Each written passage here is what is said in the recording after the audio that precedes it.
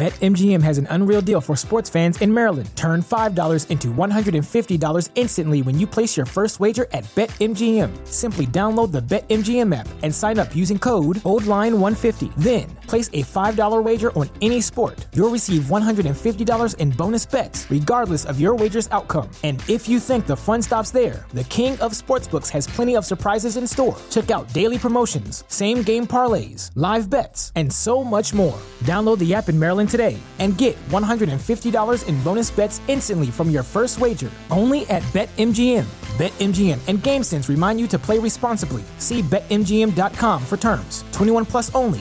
Maryland only. New customer offer. Subject to eligibility requirements. Rewards are non-withdrawable bonus bets that expire in 7 days. From issuance, please play responsibly. For help, visit mdgamblinghelp.org or call 1-800-GAMBLER in partnership with MGM National Harbor. Promotional not available in Washington, D.C.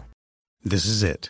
The putt to win the tournament. If you sink it, the championship is yours. But on your backswing, your hat falls over your eyes. Is this how you're running your business? Poor visibility because you're still relying on spreadsheets and outdated finance software? To see the full picture, you need to upgrade to NetSuite by Oracle. NetSuite is the #1 cloud financial system to power your growth. With visibility and control of your financials, inventory, HR, planning, budget, and more, NetSuite is everything you need to grow, all in one place. With NetSuite, you can automate your processes and close your books in no time while staying well ahead of your competition. 93% of surveyed businesses increased their visibility and control after upgrading to NetSuite. Over 27,000 businesses already use NetSuite. And right now, through the end of the year, NetSuite is offering a one-of-a-kind financing program to those ready to upgrade at netsuite.com/C-Suite. Head to netsuite.com/C-Suite for special end-of-year financing on the #1 financial system for growing businesses. netsuite.com/C-Suite.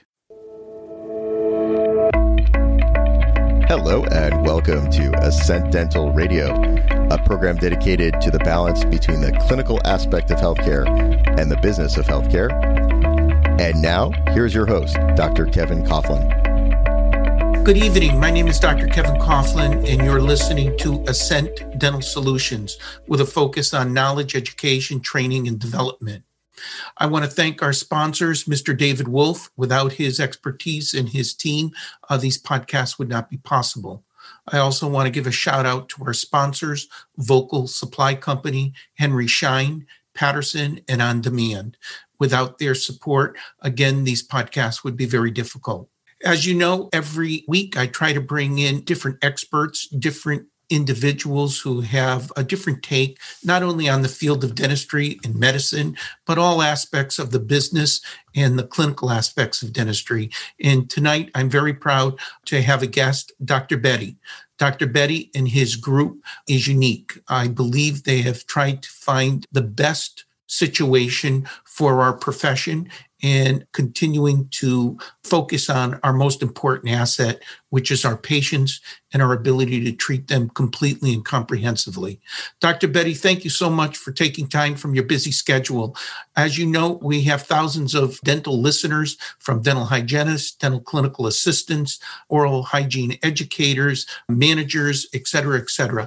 Can you describe a little bit about your background, how you got involved with dentistry, and what you and your company are trying to achieve? Sure thing. Thanks for that wonderful introduction, Dr. Coughlin. So my background with dentistry was that I finished my dental education in India and I came to the United States to pursue my postdoctoral education in prosthodontics. And it's one of those things where you say you don't know what you don't know when you get started. And going through prosthetic education kind of opened a whole new vista on how we go about treating patients and a system rather than teeth. And unbeknownst to myself, my intention was to return back and open a practice back from where I came.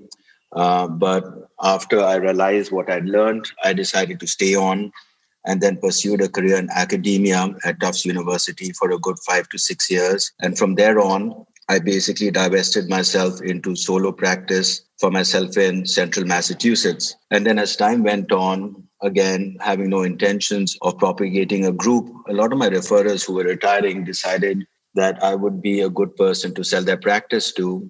And then before I woke up one day, I had bought 4 or 5 practices and I had a bunch of people who were pursuing and working towards the profession as I envisioned it. Can I ask you at this particular point, I notice when we go to your website, www.bedidentalgroup.com, it's a beautiful website, and you're sort of trying to appeal and to, I don't want to put words in your mouth, but all the weak areas of managed service organizations or dental service, or as they like to be referred to as support groups, you're trying to take all the positives and try to eliminate the negatives. What brings your group to the forefront that makes you stand out amongst all the other groups that are popping up, as you'd like to say, almost every single day? I think that's a great question, Dr. Coughlin. I think really it started from our value proposition as to why do we wake up and do what we do. And as a practicing prosthodontist, I think the light bulb went on in my head after practicing for a couple of years, where I had patients who needed a lot of dental work, would come and pursue it and get it done. And then I asked myself the quintessential question that these patients come and get themselves fixed up. And most of these patients have dentists. How do they get here in the first place? And I think the change occurred for myself, where I said there's no way that we should distinguish a prosthodontic reconstructive patient from anyone else who walks through your doors. And we should really spend time in looking at the entire mouth and the system, even if there isn't a lot going on for them, because if we can focus on what exists and can prevent it from deteriorating, in the long haul, it's a win-win for the patients and the practitioners, and with the hope that there are less people who need a ton of dentistry the way it's practiced today.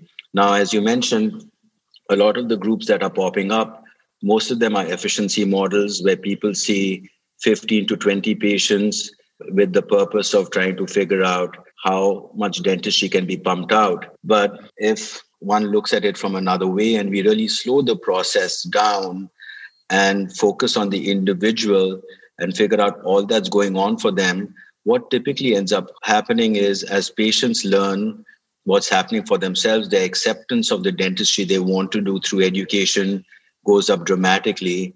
And all of a sudden, we find ourselves doing dentistry the way we were taught in dental schools, where you were seeing 6 to 8 patients doing quadrant dentistry, doing more productive procedures, and in the grand scheme of things, also working the patient up towards complete health rather than doing a one-off tooth in somebody's mouth, which may not tantamount to fixing them up in the grand scheme of things. If you were to talk to the audience directly, as we're doing tonight, what would you say is the biggest obstacle in our profession from doing exactly what you've recommended? And I think deep down, what most dentists would prefer to do. What's the obstacle in your mind? What's preventing all of us from emulating your recommendations and model? I guess one can say that there is more than one obstacle. What comes to mind? One definitely is that a lot of practitioners have this thought process that, frankly, patients do not want this comprehensive dentistry. And all of a sudden, we're inundated with the phrase, I only want to do what my insurance is going to cover. So oftentimes, a cheery dental student who wants to practice the way they've been taught in dental school gets out and you hear it about half a dozen times. And then you get the tired dentist approach where you say, let me just fix what's broken. It's a lot easier. There's no point fighting with patients. I also think that there is a pressure or a thought process that if you spend a lot of time with one patient, you will not do a lot of dentistry because the acceptance for that patient may not go anywhere. So it's just easier getting and treating the low-lying fruit, which is broken teeth, extractions, crowns, single tooth dentistry, as I call it. And the other part is, as time goes on, the way I see it is that with insurance reimbursements and the downward pressure on insurance companies, where your reimbursements for procedures go down, again, put a pressure psychologically where dentists feel that they need to be doing a lot of procedures to stay profitable. And if you don't mind, Dr. Bedi, talk to us about your particular group. Am I understanding it correctly that you're in the process of growing your Bedi Dental Group into more acquisitions, bringing more people in? Can you explain to our listeners what you're looking for in a practice as you're considering the acquisition and what you're not looking for in a practice? Or perhaps there's no boundaries at all. If the location and the strategic location of the practice is advantageous, then hopefully you can meld or mold that dental organization into the processes and procedures that you feel is best. Sure thing. So we are discerning as we grow, and oftentimes I tell the dentists that work along with us and our equity partners that we are not necessarily looking to do roll-ups for the sake of doing roll-ups. We want to make sure that we can propagate the way we consider doing dentistry, that is through education, not only of our patients, but the dentists that join us and also the people that work for us. So all in all, in this nurturing environment, we can practice relationship-based dentistry and dentistry that can be performed at a high level to have desired outcomes. Typically speaking, when we go about looking for dental practices, we want to find people, doctor sellers, or practices that at least have some semblance of a belief in this relationship-based model where there's not a lot of managed care or where people are looking for a change into practicing dentistry in a new way and are encouraged by the way we go about practicing dentistry. And Dr. Bedi, for some of the listeners who tune in and tune out to my podcasts over the last several years, I've owned as many as 22 dental practices, close to 200 employees, over 40 dental, what I'll call colleagues or associates. And I've sold practices to managed service organizations. I bought from managed service organizations, and I'm still practicing full-time now. And I think I have a unique position on what I think most dentists are looking for, but perhaps you can help me personally and perhaps some of our listeners. What I find is that the general dentist is basically the gatekeeper. In most cases, before they end up with a prosthodontist, a pediodontist, a periodontist, orthodontist, endodontist, et cetera, they have to come to that gate, and that gate is the general dentist. And in my own personal experience, most of the general dental practices that I've purchased or merged with over the last 37 years, those practices have a wide range of different patient bases. And I think when I was looking at your website and listening to you, being a prosthodontist, I'm assuming, and I may be incorrect, and please correct me if I'm wrong, is your patient base mostly a fee-for-service and non-insurance?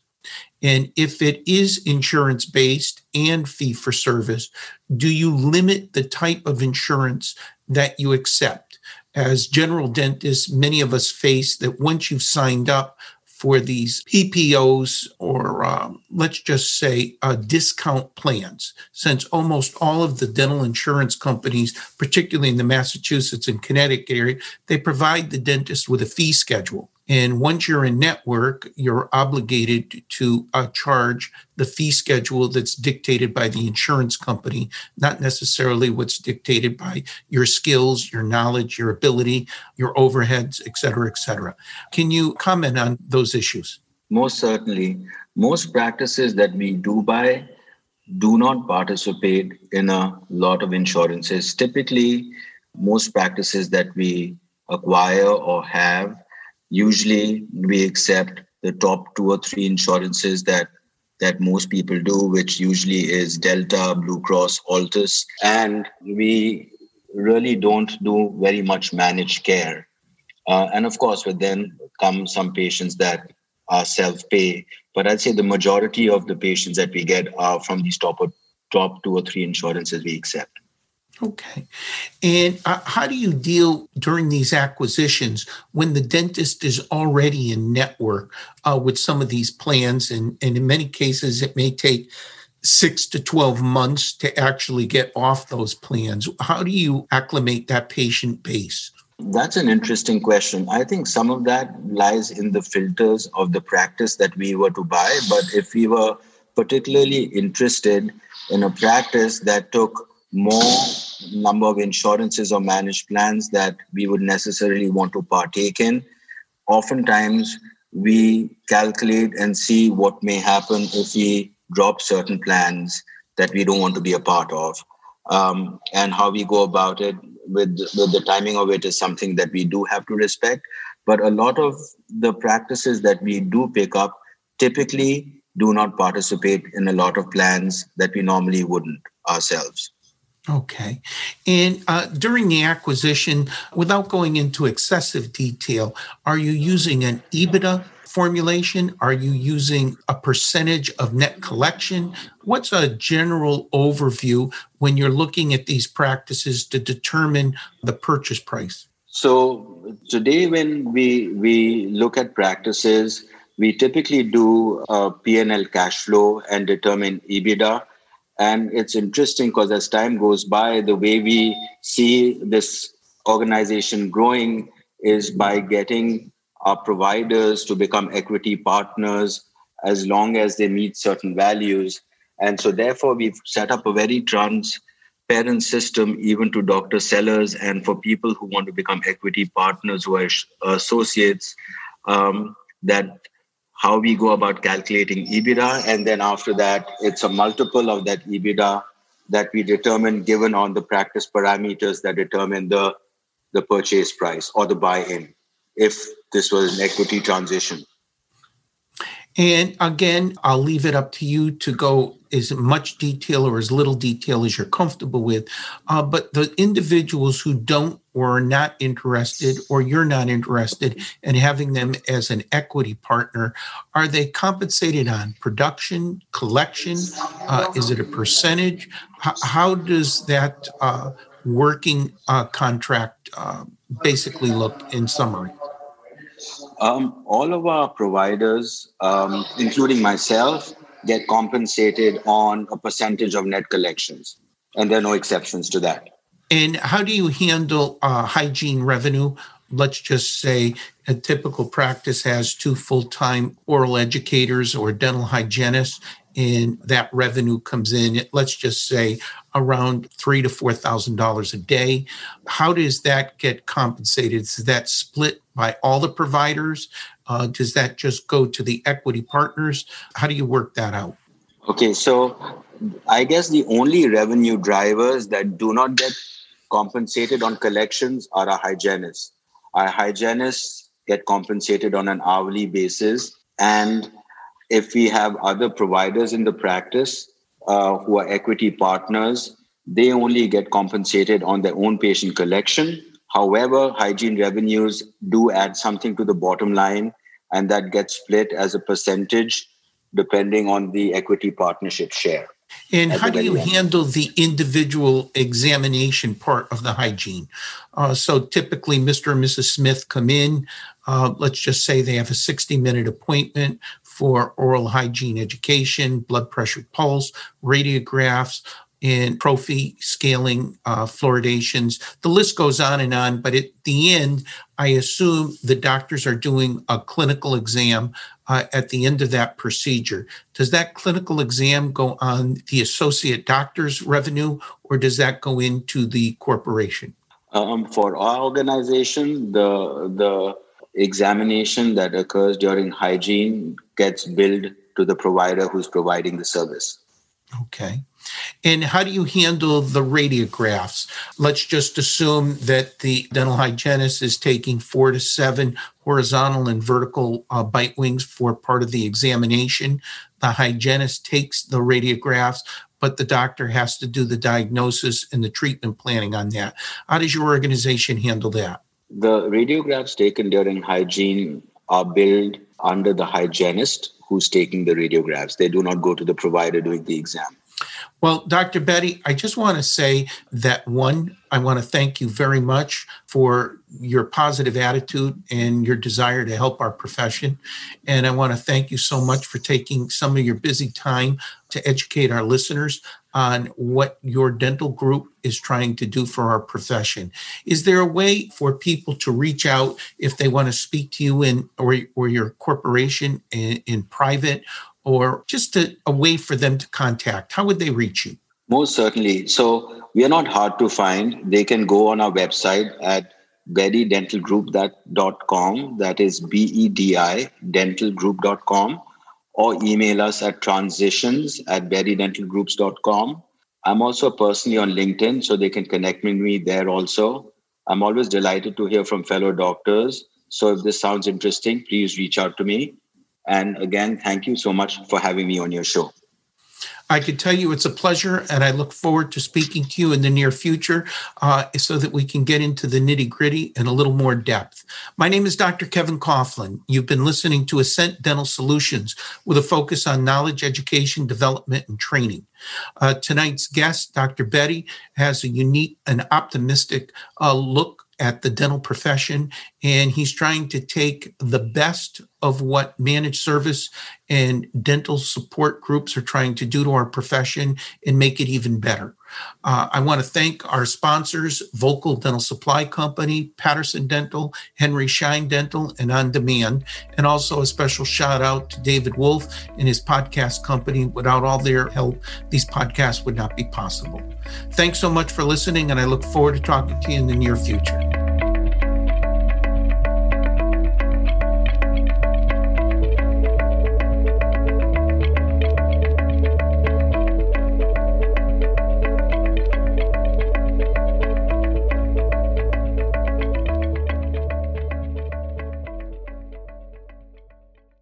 This podcast is a part of the C-Suite Radio Network. For more top business podcasts, visit c-suiteradio.com.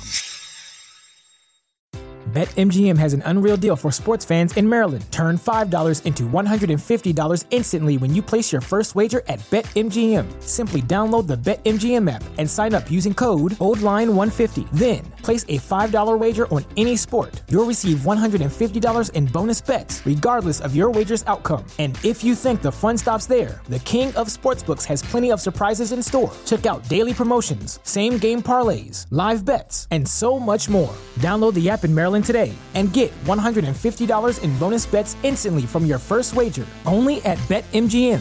BetMGM and GameSense remind you to play responsibly. See BetMGM.com for terms. 21 plus only. Maryland only.